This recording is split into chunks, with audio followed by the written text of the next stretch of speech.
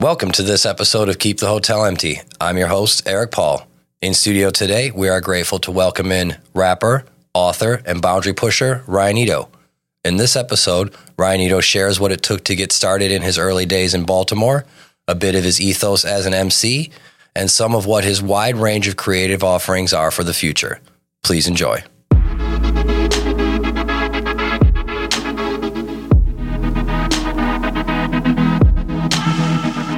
Welcome to Keep the Hotel Empty. Today we've kept the hotel empty to welcome in hip-hop ambassador, hip-hop artist, and community activist, Ryanito. Oh, so many listings of things that I am. Yeah. Well, thanks for having me. Cool name for the show. I dig the spot. Good vibe, man. Thank you, man. Welcome. So for our audience out there that is totally unfamiliar with you, I know you got a lot going on right now, things going with the youth, things going with the soccer team, your own personal music kicking. Kind of start us at the start where the hip-hop bug, the ability to MC, you notice you can write, where that kind of hits you. I mean, that goes way far back. I've been a poet for a long time, since I could write, and kind of taking the world outside and creating it into my own words has always been kind of my way. And then I believe I was about 4 or 5 years old. I was in my cousin's car and he played me KRS-One. And I went, whoa, you can do that and put it to music? So I started kind of formulating my own songs. I would listen to, when I was growing up, and this kind of puts my age into place here. I remember when Ready to Die came out from Biggie. When Tupac was killed, I remember listening to it on the radio. And those were people that inspired me, even at the time, inspired me to want to formulate, not necessarily sound like them, but formulate words into music. And I thought that was a very important thing. And then as I got older, got into political science and understanding the community, that I could take that and use those words and that they would be powerful and that they would have an effect.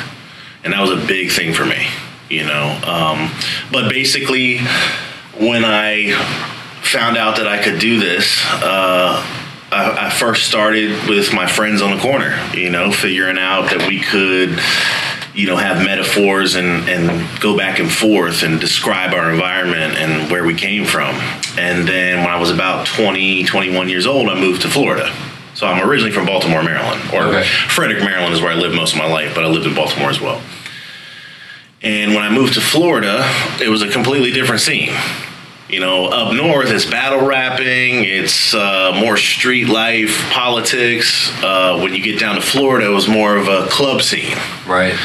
So I started, much like many of my associates, creating my own in-home studio, figuring out how to do production, figuring out how to do vocals.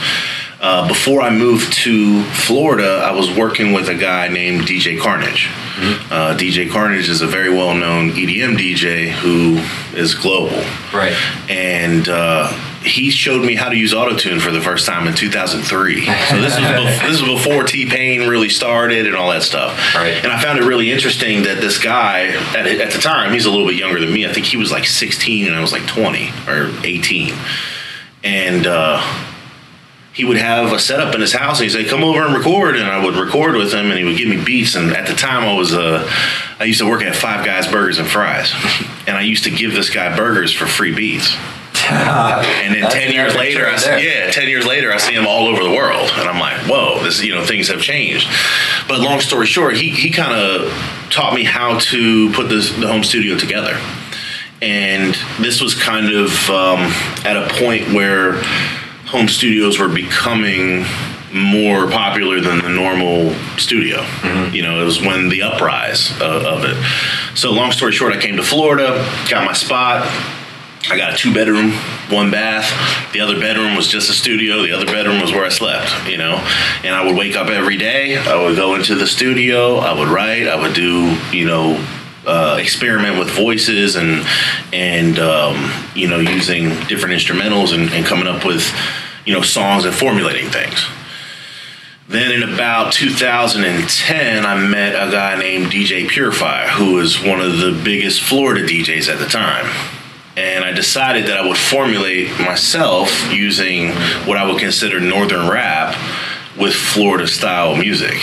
So I ended up creating a group called Ryanito and the Go-Getters. Nice. And it was 3 dudes that come from Sarasota, Florida. And actually, I just ran into them a few days ago. I hadn't seen them in years. But they were very Southern rap in comparison. So we kind of took, the lyricism and the cadence of the Northern style, put it into Florida music. And then I just, it continues to evolve. When you know music, when you do music, for me, I could literally take any style of music and put my music to it.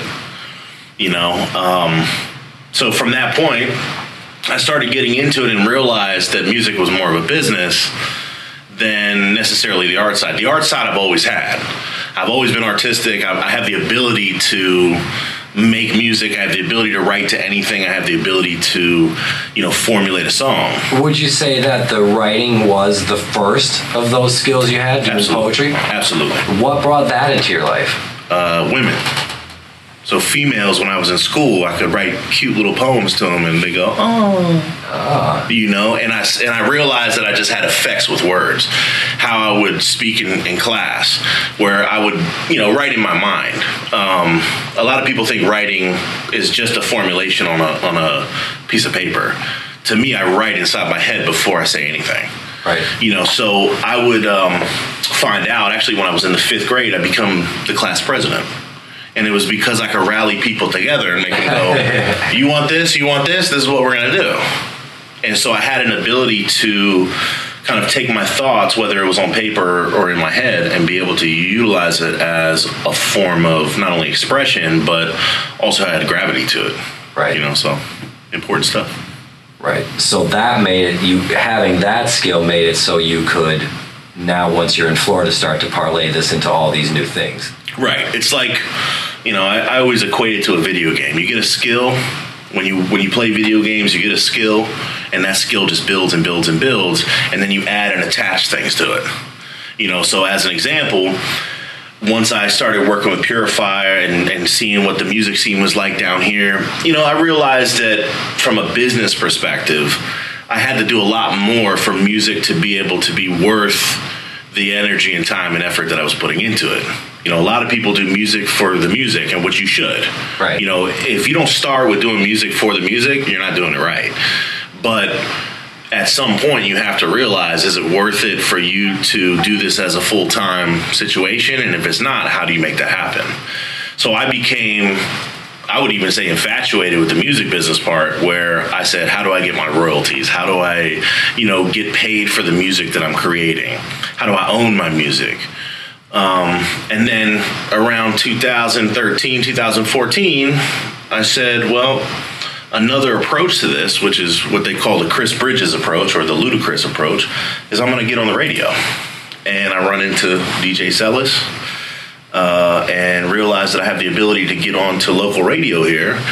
And that started kind of creating the next steps into my career of music, because I was not only being associated with people who saw me as a radio host, I was bringing those people in and going, by the way, I also do music.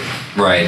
And I ended up having, Galen Graham from Aftermath, Dr. Dre, a whole bunch of slew of big celebrities that were connected to the show and people that I knew, and I used that as a musical connection for me to advance my career and other artists as well. So when did you make your first song in relation to that? How long have you been making music to the point where you can start now more confidently pushing it out into a bigger network? So the very first song I ever recorded was with 2 students from the University of Maryland. Okay, and one day I'm at my apartment, I'm hanging with my homies, we're all rapping, we're all doing this, and this guy that I used to work with, he was a manager at this restaurant that I used to work at, he said, man, you guys should really record that, And I said, yeah, whatever. At the time it was just kind of a way for me to express my anger, express how I was, my, articulation of verbs and all the above. And he said, I got a friend that is into music. And, I said, yeah, we'll do it, whatever. It's free. Yeah, we'll go record it. Mm-hmm. And we get to this guy's house, and this is like the first time I ever see Pro Tools. This is the first time, and this is early. This is like 2006, 2007. Okay. And We recorded a song, he put it down, and it was something that we had pre-written, like we had been spitting like at parties and stuff where people would hear it, they're like, wow, you're really talented. And I'm like, yeah, I practiced this 300 times, you know. And when I heard the track, when I heard the clarity of the sound, before then, you would take a recorder and record to it, and it's like, what's the quality of a recorder in comparison to Pro Tools and whatever kind of microphone? People now don't understand that. They still don't get it. You're talking about having they still don't get it. A tape deck and recording. 100%. Okay. Where right now I have a handmade microphone. Right. And that's the nerd side of the music, which a lot of people don't see, is there's so much technicality to music and the settings and the actual devices that you use to create the music that, for me, we spoke about this a little bit off the cast, is that quality is the key. Right. I'm using a Neve, the 1073. Actually, mine's the Shelford. Handmade Russian-made Soyuz microphones. People go, what does that even mean? Now they just go on SoundCloud, record it, and it goes viral. Right. You see this dude, what's his name? Oliver Anthony, the one that just did that Richmond, north of Richmond. Mm-hmm. I listen to him, and from a technical standpoint, I go, well, he could work on his voice a little bit, whatever. But the song hits with the energy. Right. And we live in a whole different era at this time where you can just create that kind of energy and vibe, and it doesn't necessarily have to be technical to go to the place that it needs to go. But I still am a snob when it comes to music. Well, that's what I was going to ask. How valuable do you think it is to have that perspective where you came from, where a lot of the stuff that is commonplace now couldn't be taken for granted? Rephrase the question. What do you mean? Like, you saw Pro Tools when it first started. You're sitting with a microphone. Everything is you just got to get it done by any means. Sure. And a lot of people, like you said, they don't recognize the difference between that or how short it sells their art. And now you've got good quality gear, good quality microphones. Sure. It translates your art so much better. You know the difference between McDonald's and filet mignon, so I can't give you McDonald's and tell you it's filet mignon. But there's a lot of people running around like right now, if you give them McDonald's and tell them it's filet mignon, they won't know the difference. How much have you been able to use the amount of time you've been doing this and what's changed in that time to your advantage now, that you know the difference?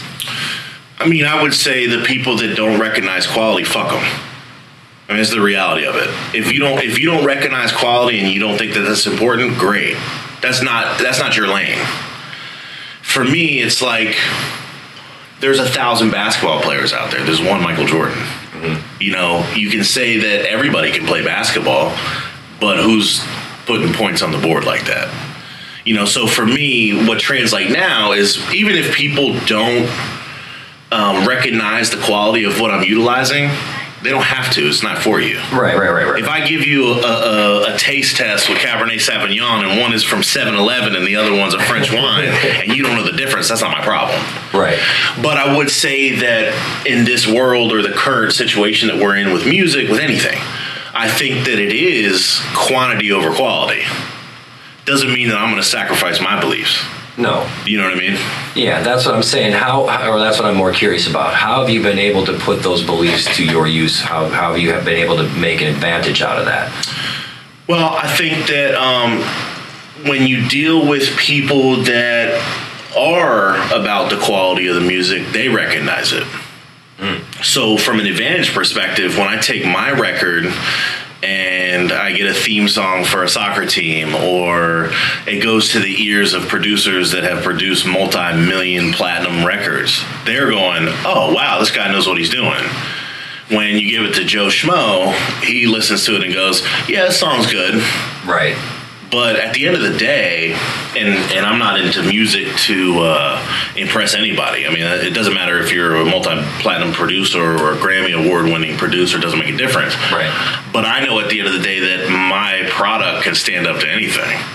I can tell you what vocal chain I use. I can tell you that Michael Makowski, 13-time Grammy award-winning producer, it's who did the mastering for my music. Right. But at the end of the day, it's not about the accolades.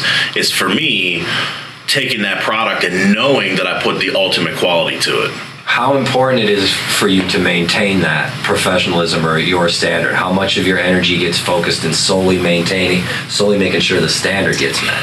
Well, now it's such an automatic thing. So now I have a system where I just have to record the vocals. You know, it used to be a fact where I had to find those people. I had to create those networks. I had to bring those people together and figure out that chain. How am I going to make that the quality product? But now it's a couple emails and the song is made. Right. You know, so I would say that there's not a lot of energy focused in it now, but there was a lot. You know, you build the proper foundation, it takes you a while to pour the slab for that house. But once you get the walls up, that's it. You know, so from my end of things, I would say that now it doesn't take as much effort and energy, not only because technology has advanced, but also because I've already created that network of what it takes for me to make a song. So it definitely did take some effort in the beginning, but now I don't think it does. Right, and the consistency in that effort in the beginning is what made it so now it's a little bit more autopilot, yeah? 100%. I mean, you live and you learn. Right. So when I was at a point where I was recording at Tree Sound Studio in Atlanta with Sly Piper, who's one of the writers from Aftermath, and I was in this $1 million studio going, oh, this is what I need to make that sound. Right. I'm looking at the boards, I'm looking at everything that they have and just soaking up the information. I think that when you have an industry level standard, not that I'm worried about the industry by any means. Actually, I could give two shits less about the industry. You can't deny the quality. It's the standard portion. You know, like you can have a high quality and you can have a low price, but you can't have both. Right. You know what I mean? And a lot of people don't recognize that. A lot of people go, yo, I recorded this whole album for $500. Cool. I spent $500 just recording my vocals for this one song. Right. Doesn't make a difference. But I know that, like, when I was recording with you back in the day, right, I knew that you're using, at the time, I think you had the Avalon 737, you know, the vocal chain that we were using, I think we were using the U87 microphone. Nice ribbon mic then, too. Yeah. I mean, I remember going, okay, these are the qualities that I'm looking for. And I don't sacrifice quality, I think is the key. Okay, what was the biggest thing along the line that taught you not to do that? I mean, internally, I would say that I don't think I'm better than anybody. Yeah. But I recognize when people aren't doing what they should. If I hear a song that sounds so distorted and so poorly recorded, it's because my ears are tuned to hear that. You know, it's like the old saying of the man with one eye can lead the land of the blind, or whatever it is, right? I can't remember exactly how the saying goes, but the point is that if I recognize that that is not quality, whether it's been recorded incorrectly, the microphone that you used wasn't high quality, the producer who did it didn't mix it correctly, I have that ability to recognize those things. Then I go, this is what I need to be doing to not sound like that. You know, it's trial and error, right, in a lot of ways. Does that make sense? Yeah, absolutely. So do you think that when you hear something that has whatever technical flaws or whatever the case may be, that more immediately reflects to somebody's, for lack of a better term, care about their project, and you don't want your stuff to come out with anybody guessing whether or not you cared about it? I mean, I definitely don't want people to go, wow, this guy doesn't care about his music. I mean, but again, the opinion of others is not what I'm worried about. It's more about my own standard for myself. That's what I mean. You know, I consciously cannot put a product out to the public, which when you're an entertainer or you're a musician, your job is to have people hear your music.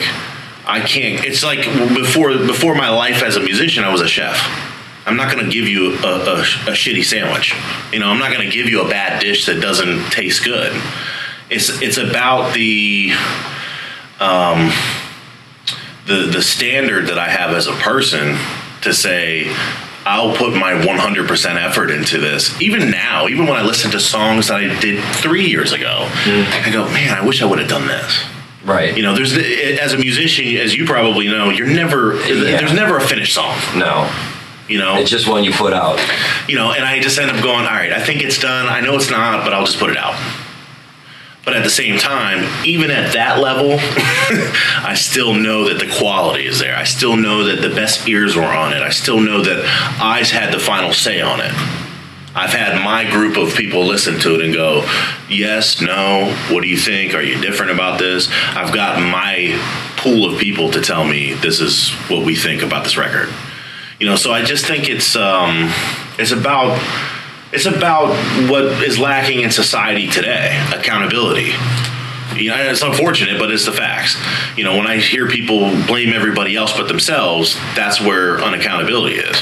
For me, if a record goes out poor and I put it out there, I'm not going to say, well, it was the producer. No, it was me who put it out. Right.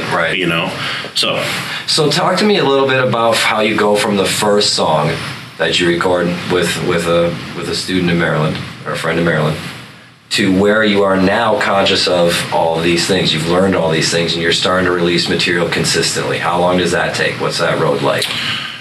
Well, I would say for any person, my personal journey, 2017 is when I put out the Cosmic Guide.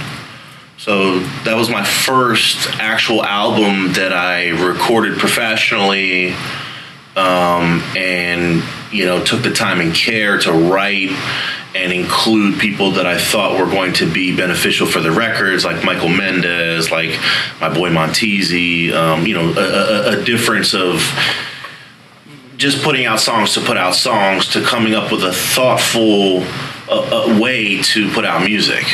So was that the road in between? You did singles and did what releases you could, and then the Cosmic Guide becomes like the first real... The Cosmic Guide was the first official owned, copywritten, official. Gotcha. Everything down to the T of, I got the document from the Library of Congress that says this is what you own. Right. Which a lot of people don't even understand that faction and been doing music for 20 years. Right. For my end of things, I got to a point where I said, yeah, okay, great, I can do music. This is awesome. But what am I doing with it? And part of my brain, which I credit to my parents growing up, which were both entrepreneurs, is business. Mm-hmm. It's like, cool, you can ride a bike, but what is that doing for you other than the exercise? How do I make money while I'm riding this bike? And at the end of the day, when you live in a capitalistic society, the end goal is for you to flourish and be able to create generational wealth and go through that whole process, right? For me, in 2017, I made a decision that I was going to not only put out an album, but I was going to do it to the highest quality with the ability that I had at the time, and make everything locked tight, official, no questions asked. This is the artist that's putting this out. He owns this. Here's the proof. Here's the, when it comes down to the legalities of it, at the end of the day, there's no question of whose project this is, right? Then, obviously, you evolve from that. 2017, 2018, I put out 3 albums, 3 full LPs since then, and then have done singles in between. Singles have been more of the direction of how music has been going lately. Yeah, talk to me a little bit about that, because I was actually, we were just talking to a metal band, and they released 4 singles before their album, which was 9 songs. And we were talking a bit about how there is no other option. They couldn't just do one single album. They'd cannibalize their whole momentum. And again, how does it work for you? You have to be realistic on what your demographic is, first of all. Part of me is I want to be this old school way. I want to put out albums. I want people to hear a story. I want people to get a whole. I want people to see what encompasses this project that I'm putting together. Mm-hmm. But music is not consumed that way anymore, unfortunately. Even though I still will do it. Do you feel that that's just an inevitability? There's no way around it. To make a different choice would be to hurt your art at this point. I think it's a generational thing. As an example, most people would think my biggest demographic is whoever listens to hip hop, but a lot of my demographic is 45 and above. So when I look at what they consume, as an example, this orchestral album that I'm coming out with is going to be on vinyl. Why not? When you look at vinyl sales in comparison to any other physical sales, it's the best. Exactly. So I think that being realistic with what your demographic is, understanding the data of what you're putting out there. When it comes to consumption from a streaming perspective, most definitely it's singles. But it doesn't mean that I'm going to sacrifice what I do. So as an example, with my most recent project, which is the Paradise song for the Sarasota Paradise, I did a single, but I did 13 songs on a single, which are all maxi single. I did a Spanish version, an English version, I did a techno version, I did an orchestra version, I did a marching band version. So it's a single, but it's what we call a maxi single. Right. So at the That's a bit old school in itself. But you know what? If you look at the historic properties of any type of business, those things repeat themselves. Amen. So a lot of people have to recognize those trends and say, look, you get to a point where the last 10 years has been singles being the biggest thing. Unless you're a major artist that has 200 million followers in the social media realm, by you releasing an album, like as an example, I think the most recent that I heard, Kanye West is coming out with a new album. The people that follow Kanye West are going to get that album. Right. But if you're me, who is not at that level as far as, realistically speaking, as far as what your following is, you have to be able to hit people. The way I kind of always put it is it's like a machine gun versus a sniper rifle.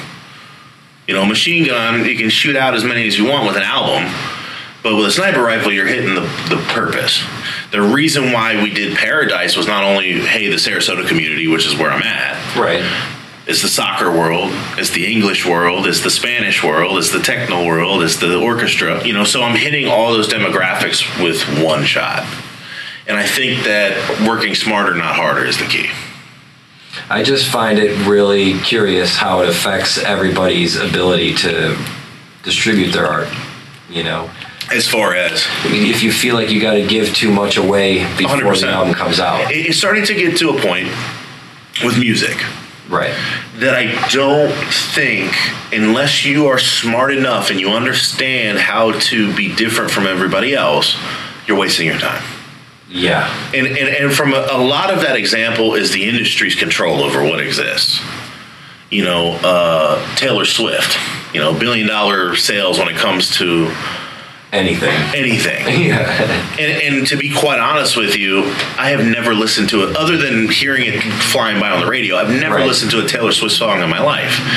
But I also don't control the advertisement. I don't control Spotify. I don't control. So there's a lot of control on how music is consumed by the people that benefit and profit from it. But it doesn't make music less valuable to the people that don't control it. Right. So for my example, if, like Celis is a perfect example. He's a hip hop head. If he hears something that's like dope lyricism, he's like, whoa, this is dope. And he'll put it on his radio show and he'll play it and he'll like it. That's the kind of fan I want. Right. I don't want people that are like, oh, you're not Taylor Swift? I can't go to your concert and see you in front of 3 billion people and get trampled if the place goes into a satanic cult. For my end of things, I think that even with the current state of politics and the world and who controls what, there's always going to be the independent faction. There's always going to be the revolutionaries. And whether or not you agree with, oh, he's not famous enough or whatever, some people don't even care about that. To me, I'm blind completely to that. Right. Yeah, that's kind of, I guess, the root of it. The control issue is a good poignant portion of the show, because someone had recently told me that 85% of music is consumed on Spotify, and the other 15% is split up between Apple and Deezer. If we were utilizing a democracy the way that we should, then that's a monopoly. Yeah, right. So they should do an antitrust case and break them up. But why aren't they? Because guess what? They're getting paid to keep them alive. And they're a foreign company. 100%. So when it comes down to it, the system is what it is.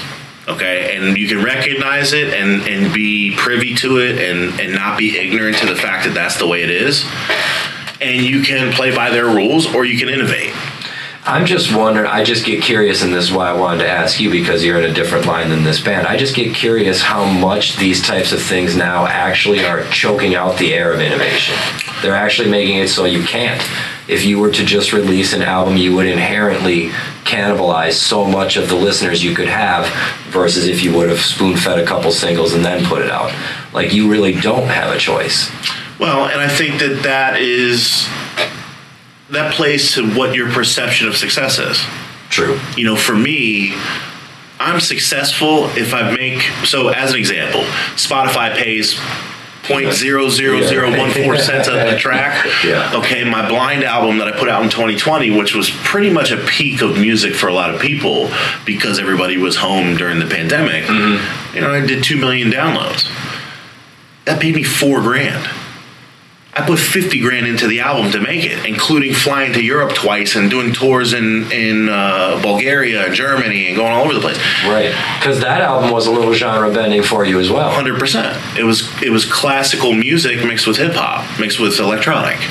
You know, so and I think that from an innovation standpoint, a lot of what I see, and especially with some of the numbers that we're looking at now, they purposely stifle those things. They don't want them to be successful because they don't control them, and they never will. Right. So from a revolutionary standpoint, I would say that, yes, innovation, if you feel that success is based on being a viral artist through Spotify, YouTube, all the above, is being choked out by this type of monopoly in the music game. But when you look at artists, like a perfect example, I said him earlier, Oliver Anthony, 40 million plays in 2 weeks. Right. And guess what happened? He gets offered all these all these record things from all these companies, and what do you think he says? No. And why do you think that is? Because you're going to steal my creativity. You're going to take everything I own. The problem is there was a time in the 1960s, 70s where getting signed to a record label was the only thing that would make you famous. Mm-hmm. Now there is something called the internet, which basically makes those people lose control. The smart people in the industry were the Jimmy Iovine's, the Dr. Dre's, the ones that bought Apple, the ones that went to the 99-cent download as comparison to the $30 album. Because they saw that music was going to be consumed in a different way. This is how you control the market. From my end of things, it's going backwards, which is going to make you the most successful. Now I'm going to sell you a vinyl for $35, and it's only going to be available on my website. Every time you click it, I get paid. Every time you buy it, I get paid. Guess what? Here's also my documentary. Here's this, here's that, here's my kid's book, all the above. The control is not third party anymore. The control is you creating your own brand and becoming so much of a dangerous aspect to that industry that three things either happen. Either they kill you, they try to buy you out, or they try to control you. Those are the three things that we see in society, no matter what aspect you're on. And two, they won't be able to do. They can try to buy me out.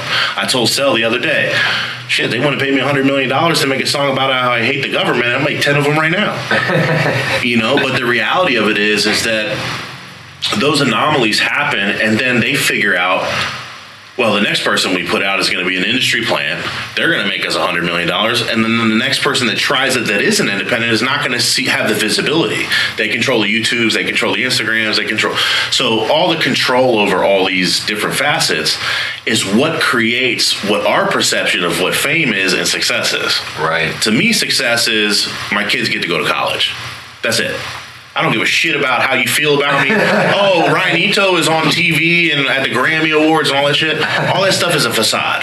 Right. For me, success is I get to retire, I got $6 million in the bank, and me and my wife don't have to work. Amen to that. You know what I'm saying? Yeah. So, I know you got a lot of bricks building up that fantasy dream. Where you're at right now, tell me a little bit about, I know you touched on the soccer thing. Let's start there. How does that come into your world? Well, my partner in crime, Mr. Marcel Bedouin, a.k.a. DJ Celis, he's always got his ear to the street. And one of the things that we do very well is he says, here's the pitch, and then I just knock it out of the park. Mm-hmm. For me, when I found out that there was going to be a soccer team coming to Sarasota, I look at the 10-year, the 20-year, the 30-year mark.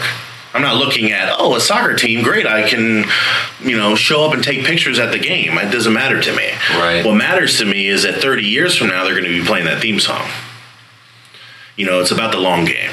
And also, the community involvement is important to you too, yeah? 100%.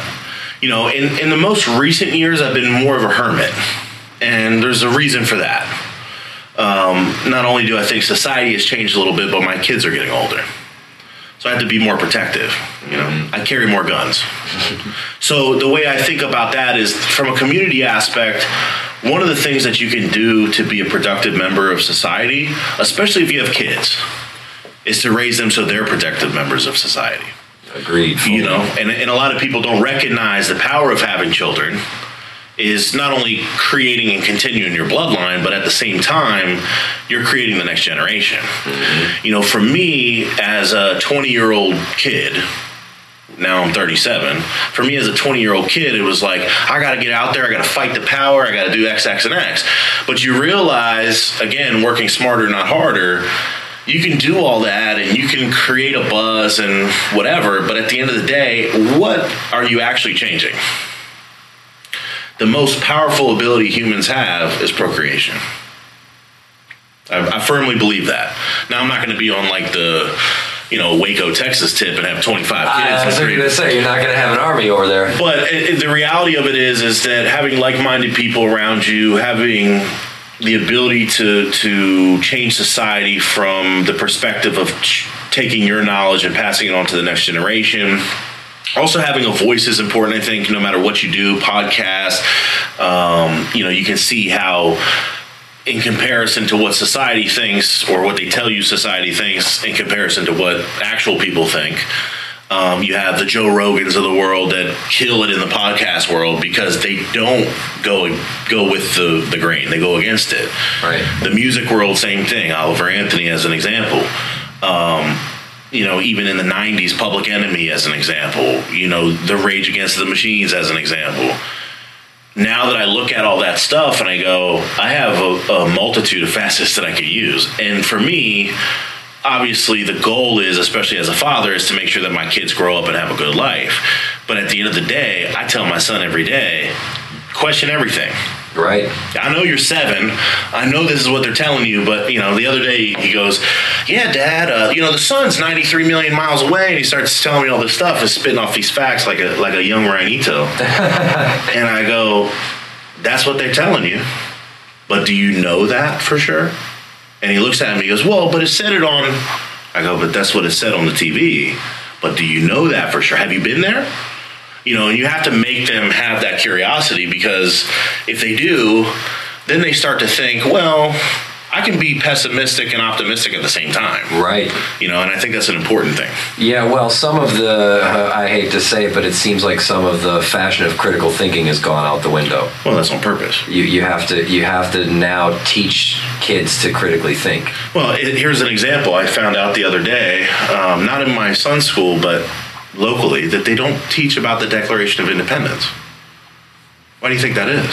I couldn't even fathom, I guess. Because they don't want you to learn how to overthrow tyrants. I suppose that is what it's there for. I mean, part of it. At least as an example. Yeah. Not necessarily saying that everybody has to overthrow their government if they don't like it. Yeah. But the point is that, as an example, Lexington and Concord, which was one of the big battles in the Revolutionary War, a lot of people think that the British just came and invaded. No, they were targeting munition depots for the Revolutionary War. That's where the revolutionaries kept their guns. Mm-hmm. So when you hear the famous phrase, "the British are coming," that's because they were targeting the guns, because what do you think happens if you get rid of the guns? They know that they can now take you over. Right. So not that is, maybe that may, for some people, may sound similar to what's going on today. For me, it just teaches you the ability to say, the world is thinking this way, but there's this little group of people that are saying, I don't know if we agree with that. Because you're smaller, or just because you're not the superpower, doesn't mean that you shouldn't have the rights to think that the way that you want to. Amen to that. So the Declaration of Independence, I think, just teaching it as a document, not necessarily putting an agenda to it one way or the other, because I know people on the right go, well, this is what we need to do, and people on the left go, no, this is anti what we have to do. Right. I think it just should be a fact that this existed, and you make your own determination of why it's important or not important. And I think that what we're facing now in society, the community, all the above, is that, like you said, the lack of critical thinking is creating people that are okay with whatever they're handed. This is the supplanting McDonald's for filet mignon thing. And I don't eat McDonald's. No. So, and my beef is grass-fed and grass-finished. Nothing wrong with that. But the reality of it is, because you have to, when it comes back to the quality of the music, when it comes back to the quality of you as a person in society, strive to be the best that you can. So these perspectives and these insights that you have, how much have they been able to work their way into your lyrics now that you've learned these things, and becoming a father, I know personally changes things quite a bit. How's that changed your music? I'm a little bit more responsible. By that I mean, recently, like the Paradise song, it's a song about a soccer team and about paradise and living in this Florida. Is a different animal. Yeah, it's more of you have to, as a musician, when the task is at hand to do what the task is, that's what I do. Right. So when I hear soccer team possibly doing a Spanish version, English version, in my head, this is what my brain is telling me. This is what we need to accomplish. That's a whole different sect of things when it comes to the popular music aspect. When it comes to what I really think or what I really put into records, there are songs that I will never put out because it will get me in some serious trouble. Well, that was kind of going to be my question. Where's the avenue for these thoughts and insights that you have artistically? Oh, they're coming. It's about timing. Everything is about timing. We live in a third dimensional plane. Right. The difference between the third dimension and the fourth dimension is time. That's it. That's the reality of it. So when I look at these things, I have records that are coming out next year, as an example, with major artists. But I'm not like everybody else on social media or in the world that goes, guys, guess what? I did a song with this person. No, you're going to hear it when I decide to put it out there. Right. And then you're going to go, oh, shit. He did do that song, or he did work with that person, or he did. Because for me, it's not about gratification of ego. Most people do things on social media or say stuff to the world or dress a certain way because they want people to like them or accept them. I could give a fuck less what you accept. That's the reality of it. Well, that's an important part of the DNA of an artist. Well, it should be. Yeah. Now, and we just kind of touched on that a little bit earlier, art has become more of a acceptance thing. Where it's not art, it's now let me do everything I can to get the attention. For me, it's let me do everything the way my soul and heart tells me this is how I need to do it. So I, at the end of the night, sleep with a clear conscience and say, I did everything I could to make those things happen. So as an example, when I do songs with major artists or things like that, it's not for me to say I did it. It's for me to, from a business aspect, make a collaboration that's obviously going to have popularity. Mm-hmm. But the popularity part of it is not for me to say, oh, look how cool I am and how great, and look at how many followers and how many people like this. It's thank you for the album sales. Right. Thank you for agreeing by purchasing this song that my song is quality, that you like it, that it meets those standards that I have. So I think that the gratification from a monetary perspective, which money isn't everything, let's be clear on that 100%, but it also states that, when you create a quality meal, if that steak is $150, it better taste like $150. Right. If that steak is $1.99 and I eat it and I go, yeah, it's a $1.99 steak, then I know. So assigning value, I think, is kind of the key to that. Yeah, and how much do you think attention being the currency has messed that up? It's the complete destruction of society. The complete destruction of society. The ego is the complete destruction of society. That is what is making everybody, the division of people, whether it's race, religion, whatever the case is. It's the ego. I'm better than this person because of this. They're worse than me because of this. Take the ego out of it, and none of that exists. When it comes to even musicians, it's like, I'm not going to beef with another musician. I'm not going to say anything. Real gangsters know that if it's beef, we're not saying shit about it. Yeah, right. It's just going to go down. I'm not going to put it on a record. I'm not going to... That's a different thing. That's a whole different side of things. But the reason why I say that is because there is a point where in the world, in society, in music, or whatever, there's going to be a point where people have to have a realization. And when you look at the attention grabbers that exist, or the reason, to me, I get it. Oh, you now have an Instagram account and they pay you $3 million a month to be a fake person. For me, I would rather be poor, have no money, and know that I'm about my shit, than to say, yeah, I pretended to be somebody I'm not, now I have $3 million. And the attention mousetrap worked. To me, it's not appealing. Because I can see the sadness, the fakeness. I look right through those people. I don't want to mention any celebrity names, but there's so many people.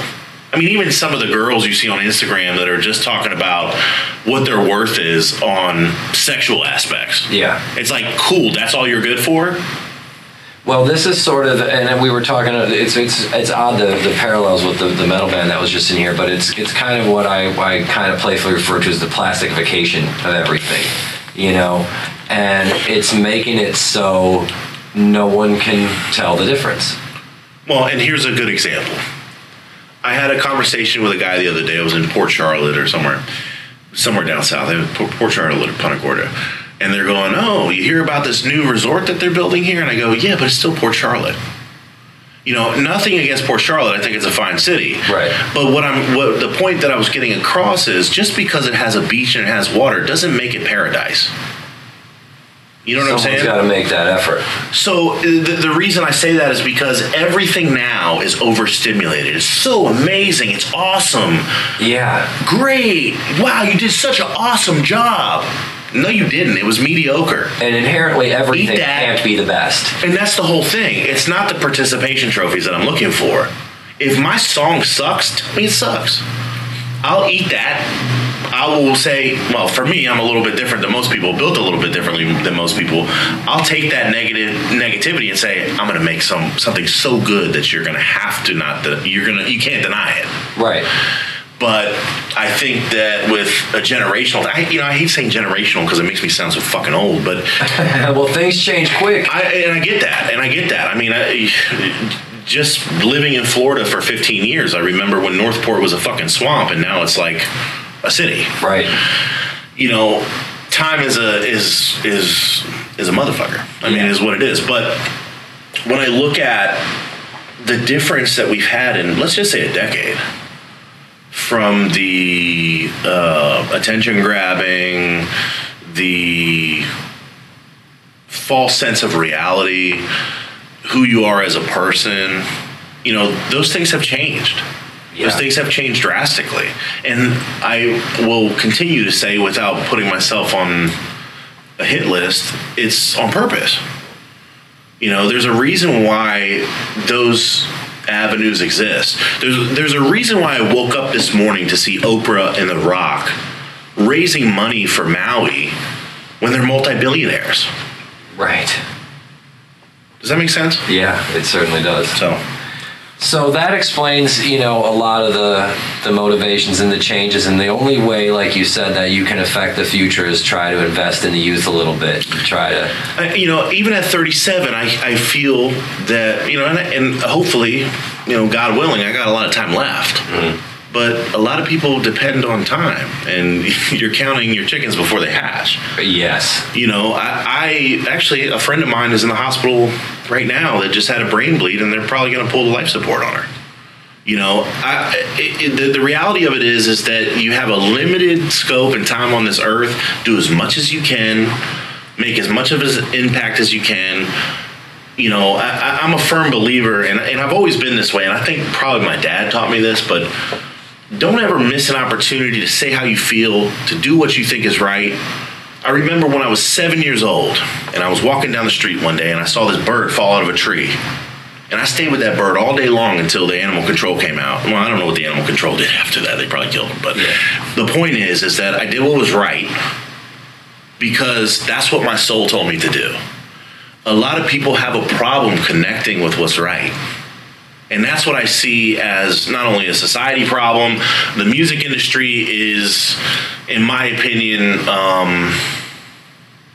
completely convoluted with that mentality, and again on purpose, because it all makes profit. The faker the people, the easier they are to control, the more they can sell them, the more, politics is clearly that has been for years, but now is obviously more apparent.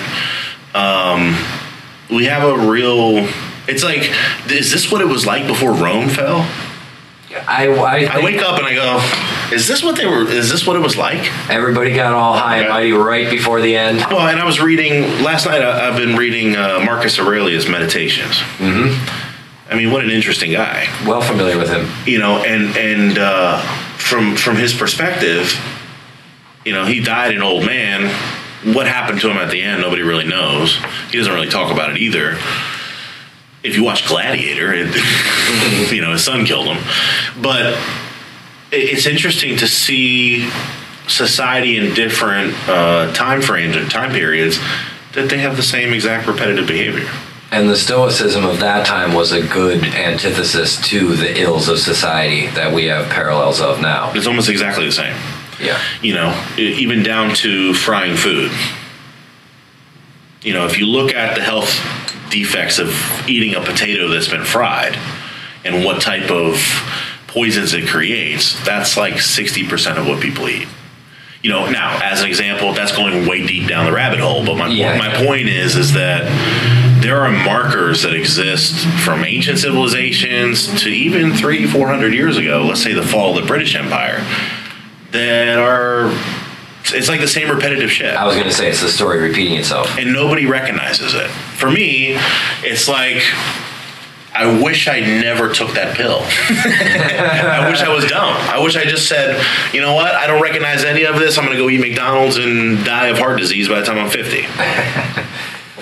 Yeah, well, you wouldn't be alone. That's the sad part. Well, unfortunately, it's 70% of deaths in the United States. But you're willing to keep your dedication and make the investment, and I know your book here is part of that. Tell me a little bit about that. I'm really interested in this. Sure. So one of the things that we've done through the music brand is I did have a program in the schools a few years back where I would teach kids rhyming and alliteration through music. And I would go into the classrooms and we would have a band and, a drummer, and, I would rap and do certain things that would teach kids how to rhyme and count and all that stuff, right? And that was right before I had my son. Now that I have kids, what's the coolest thing that you can say as a kid is my dad's a rapper, and by the way, he's coming to my class to read about his children's book. Now that's not the motivation for it. Yeah. The motivation for it is I don't want to say paraphrase, but it's loosely based on my upbringing and how I grew up. When I was in school, I was an average student. I didn't pay attention a lot. I never got in trouble. I was a very good student as far as like the teachers liked me and stuff like that. But I was bored because my mind is going, how do I do this? How do I do this? When I got into music class, I remember being in like third grade. I played the violin. I would sing in front of the class. I would, rhyme in front of the class. And this is just a story for kids that says, even if you're interested in this, you can still be somebody. And I think what's important, and I think what a lot of kids that are my kids' age, which is like, 3 to 7 years old. That's still fun time. Yeah, but it's also a point where you instill those, not only values, but the word I want to use is like what their inspirations will be. Mm-hmm. If you ask my son right now, what do you want to be? He'll go, well, I'm 7. And I say, that's a perfect answer. Yep. You don't want to be anything right now. Now, when I was that age, I wanted to be a veterinarian. I wanted to be this. I wanted to be that. But the reality of it is I want for my kids to have the recognition that you don't have to do what's orthodox to be somebody in society. You don't have to do what's orthodox to be recognized for what you believe and what you do. And I think by creating a kid's book, not only is it another thing that is part of my brand, and another demographic in general, I guess you would say too, it's more about the impact of what I'm releasing to the public. It's the same thing. It's like, do I release a song about drugs and shooting people and blah, blah, blah, or do I release a song that is going to affect somebody like I was affected by listening to Nas and going, wow, there can be people from my neighborhood that think that deeply? You know, so I think it's important to have the ability to affect all different types of people, ages, sizes, whatever, by creating a multitude of things of the way I think. So the main goal of the book for you is to empower and inspire? 100%. Or give, and as well as give kids the permission to be 100%. To have latitude? Here's an example. That's it. You want to know what you can be when you grow up? Here's an example. This is how I started. You know, now, of course, the effect of it with me reading it and then recognizing me at 37 years old, talking about me at 7, right, is more powerful. But part of this is linking to the brand, the person that I am, the the depth of who I am as a person, and them going, oh, Cosmic Kid, okay, cool. They look on the back, oh, what's this? Okay, here's the website. Right. You know, now you can go back and see this is the person that wrote this is the person that created it. Now you're having another aspect of what's inside my head. You know, from my end of things, it's more about inspiration, like you said, and creating new critical thinking, free youth. Leaving better kids for the planet. Correct. Better planet 100%. For kids. 100%. Very cool. And you also got an orchestral album coming out too, yeah? That's the next music project coming out? Yeah, so it's done. Been done for a while. You know, a lot of the stuff that we do, when you guys see it, it's been a year. Yeah. The Cosmic Guide, which I did in 2017, which actually I probably recorded some of the live tracks with you, I think, right? Yeah. We decided, why don't we record it with an orchestra? Now, in 2018, we did an orchestra show where we used the Pop Symphony Orchestra. I had a guy named Tyler Habig do the composition of the orchestra notes and all the above, and basically had the Pop Symphony Orchestra play it, and we performed it. And you did a whole show? Yeah. 5 years later, now I have the documentary that will be right behind it. Oh, cool. So part of that, which I've been going through retrograde editing nightmare. Mm-hmm. You know, I start out with I got several Mac Minis that I use to do editing and stuff like that. And anyway, it's been a long path, but basically I finally got it to where now I can edit everything and get everything where it needs to be. Very but cool. Basically I'm going through footage of, you know, hours and hours of footage, and creating the final documentary that will basically not only put out to the world. I mean, you're just going, you did a show with that? And you've known me how long? Right. And that's kind of the point. It's like when we did this for Sarasota, which is we did it at the Neal Center right here in SCF. Oh, cool.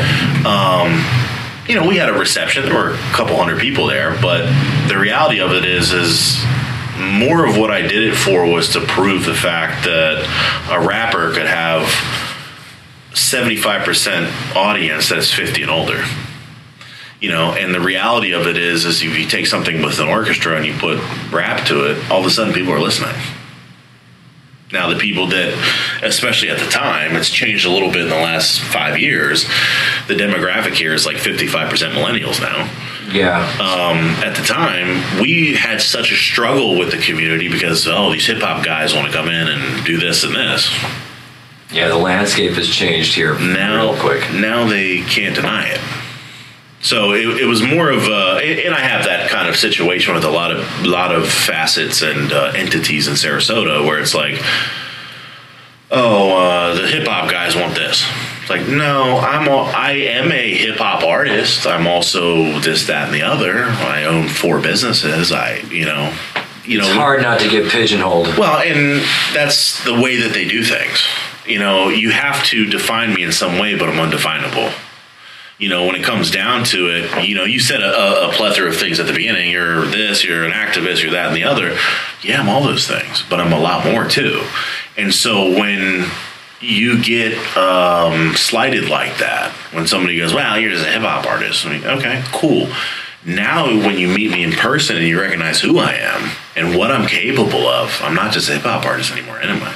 I have the ability to do hip hop. I have the ability to rap. I can sing too. I can play a violin. I can play guitar. But I'm not. You're not gonna categorize me.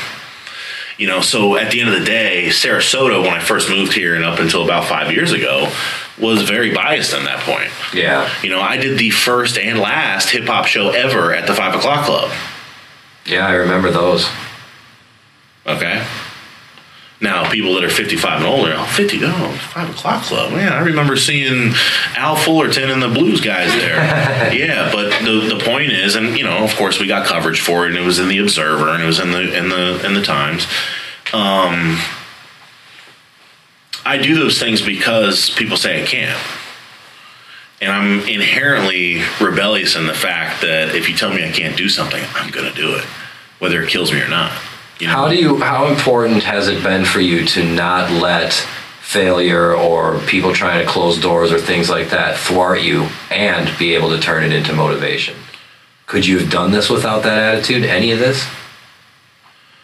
No, I mean, that's inherently who I am. I mean, the reality of it is since a young age, and a lot of this has to do with my Uruguayan side of my family. They're very we're Basque, okay? So 28% of my bloodline is Basque. And if you know anything about the Basque people out of northern Spain and the border of France and Spain, we're very hard-headed. You can't tell us we're not going to do that. As an example, the Basque people during World War II, the dictator in Spain was Franco. Mm-hmm. What Franco did is he changed the gauge of the railways so people couldn't go from Spain to France. So basically the size of the railroad gauge where the railroad wheels go, they changed it so it didn't match up with what was in France so people couldn't go across the border. So the Basque... That's one way of doing it. Right. So the Basque made an adapter for it. That's the mentality. Ah. Oh, you say we're not going to go here? Okay, we're going to go here. And so that mentality is a heritage thing. When we were actually in Spain, 2019 or whatever it was, and we went to Basque Country, I go, these are my people. We're all hard-headed to the point that we will die before you tell me I can't do it. So to answer your question, the reality of it is that my motivation when somebody tells me I can't, especially when it becomes a personal nature.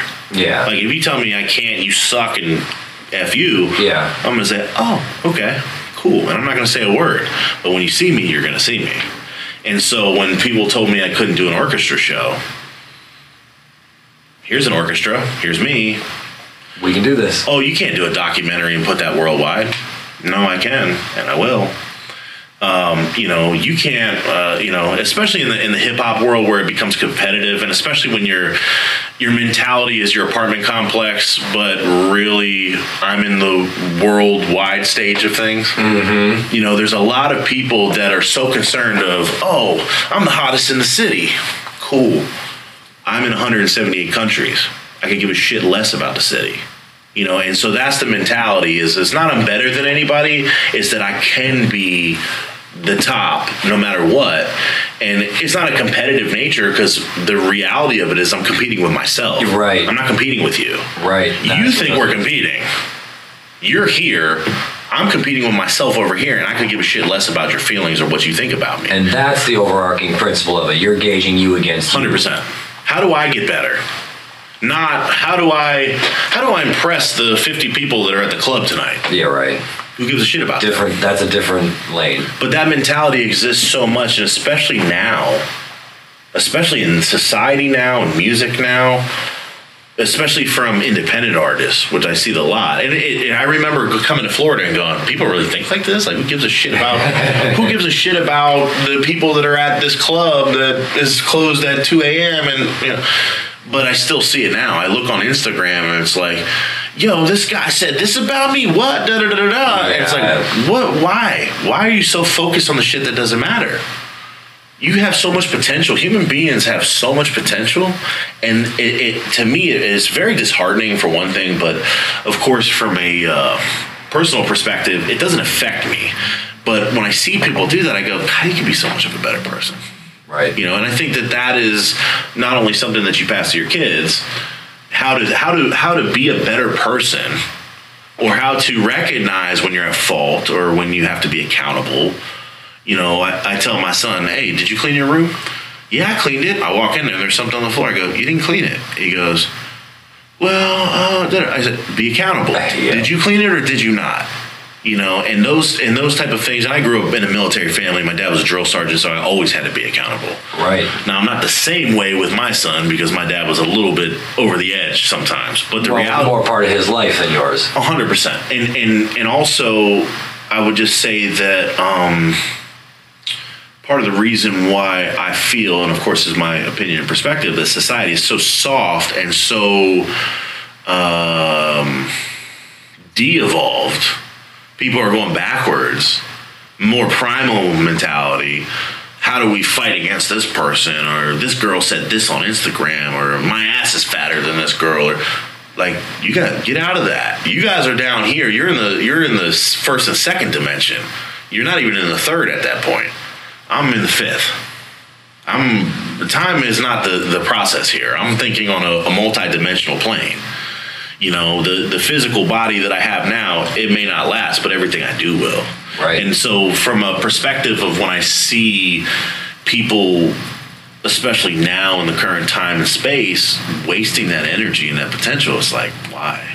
You got so much more you can do. Well, that's the YOLO thing. That's both sides of the YOLO. One person saying that they don't care. Makes me dissent. I know it. Because on one side you're using that as a justification to throw time away, and on the other side you're using it as the justification to not waste a second. And I think, and just that as an example, that saying comes from a certain artist that works for a certain group of people that control the music industry, that control society, that control the way that people act due to the fact that they are influence is so large.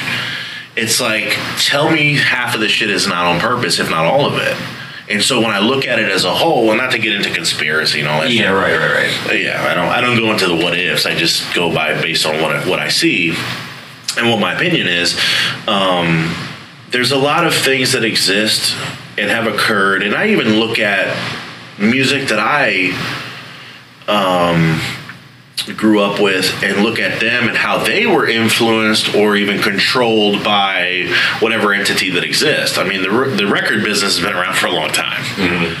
And they've been in charge for a long time. Yes. When you listen to the 60s music, and, I'm a huge fan of, like, the Temptations, Motown, stuff like that. When you start to hear some of their backstories, you go, wow, they were doing this shit back then, too. Dude, worse crooked than almost. Big time. Oh, I mean, some of those guys would be multi-billionaires, artist-wise, would be multi-billionaires. So when you see the same repetitive actions, when you compare that to ancient civilizations, you see those same repetitive actions, you know what the playbook is. What do you do about that as a person? What is your accountability on that? So for me, it's like, look, I have the main responsibility I have right now, no matter what it is to raise my kids. Yeah. At the end of the day, none of this music, documentary, all this stuff. Now, I can multitask. I'm really good at it. I also have a fantastic partner who does a lot of the portion of the children that I need her to do. Mm-hmm. But at the end of the day, my goal as a human being is to create the next generation. Now, with this portion of things, it's influencing the next generation. There's going to be a standard and a metric that says, this guy was this. Now, whether it reaches the level of fame because of control or because of my lack of, ability to reach those heights, doesn't matter to me because it's still there. One of the things that I like about music, as long as there's electricity, it's eternal. even without electricity, if you can make a record player rotate, you can listen to me. Right. So my point is that that's one of the only things in society that is eternal. That you can hear me 50 years from now, 100 years from now, even when I'm dead, which hopefully is a long time from now, on my grave, you're going to listen to my music. That's in my will.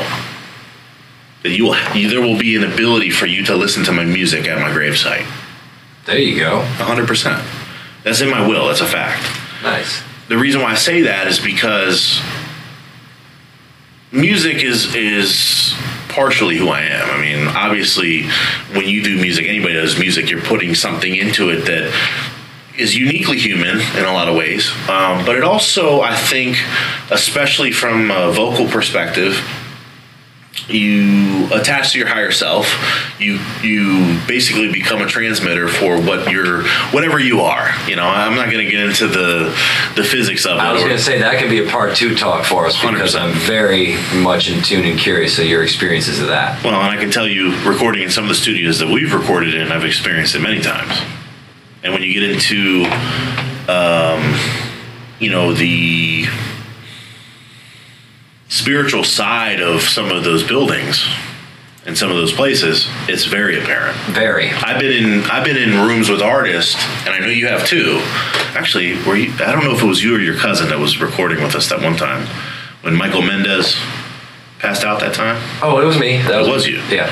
But remember, we had the same conversation about Greg Allman. Yeah. Well, there's a reason why those things happen. Yep. So not to get onto that track, but the reason why I say that is there's a higher self existence that people need to be attuned to. They have to harness. If they're able to do that, they become better members of the third dimension. And that is going to be my purpose in life, is to be able to say, look, I get what you're doing now. I've had this conversation where I've met people 10 years ago and I meet them 10 years later and I go, oh, you still didn't get the message. You still didn't understand it. Let me help you out. If I can do that, great. If not, part of me says I want to help and change and do these things for society. Part of me says my focus is my kids. I don't care about this shit. I know that. It's a balance. Well, I'm going to get you out of here on this one. Where can people go to help you help others? Where was your music? What's the schedule like on this book? Where's Ryanito at right now? So pending my publishers right now. It's been a battle, and I chalk it to retrograde right now because we keep getting like, oh, you have to size it this way, and now it has to be this. Even though they send me a proof of it and it meets my expectations and requirements, it'll be out very shortly. Like we're talking a couple days. Everything you can find about me, Ryanito, RYANITO.us. That's my website. If you want to look me up on any of the social medias that exist, you can just type in Ryanito and everything pops up. If you Google my name, Ryanito, everything pops up. And we'll link to all that stuff too. We appreciate that. And so at the end of the day, if you guys want to help me help you and help society, buy albums, buy merch, buy, anything that I have to produce, great. Get ready to pre-order a vinyl. Vinyl coming out very shortly. We're looking probably September 23rd for that. Very cool. As far as the ability to order it. Right. And then next year, 2024, got a lot of major features coming out. Very cool. Well, I appreciate your time, man. I appreciate your insight, and I look forward to doing this again, and we're going to touch on some of that being a conduit thing. Thanks, brother. Appreciate you, man. No doubt. Very much.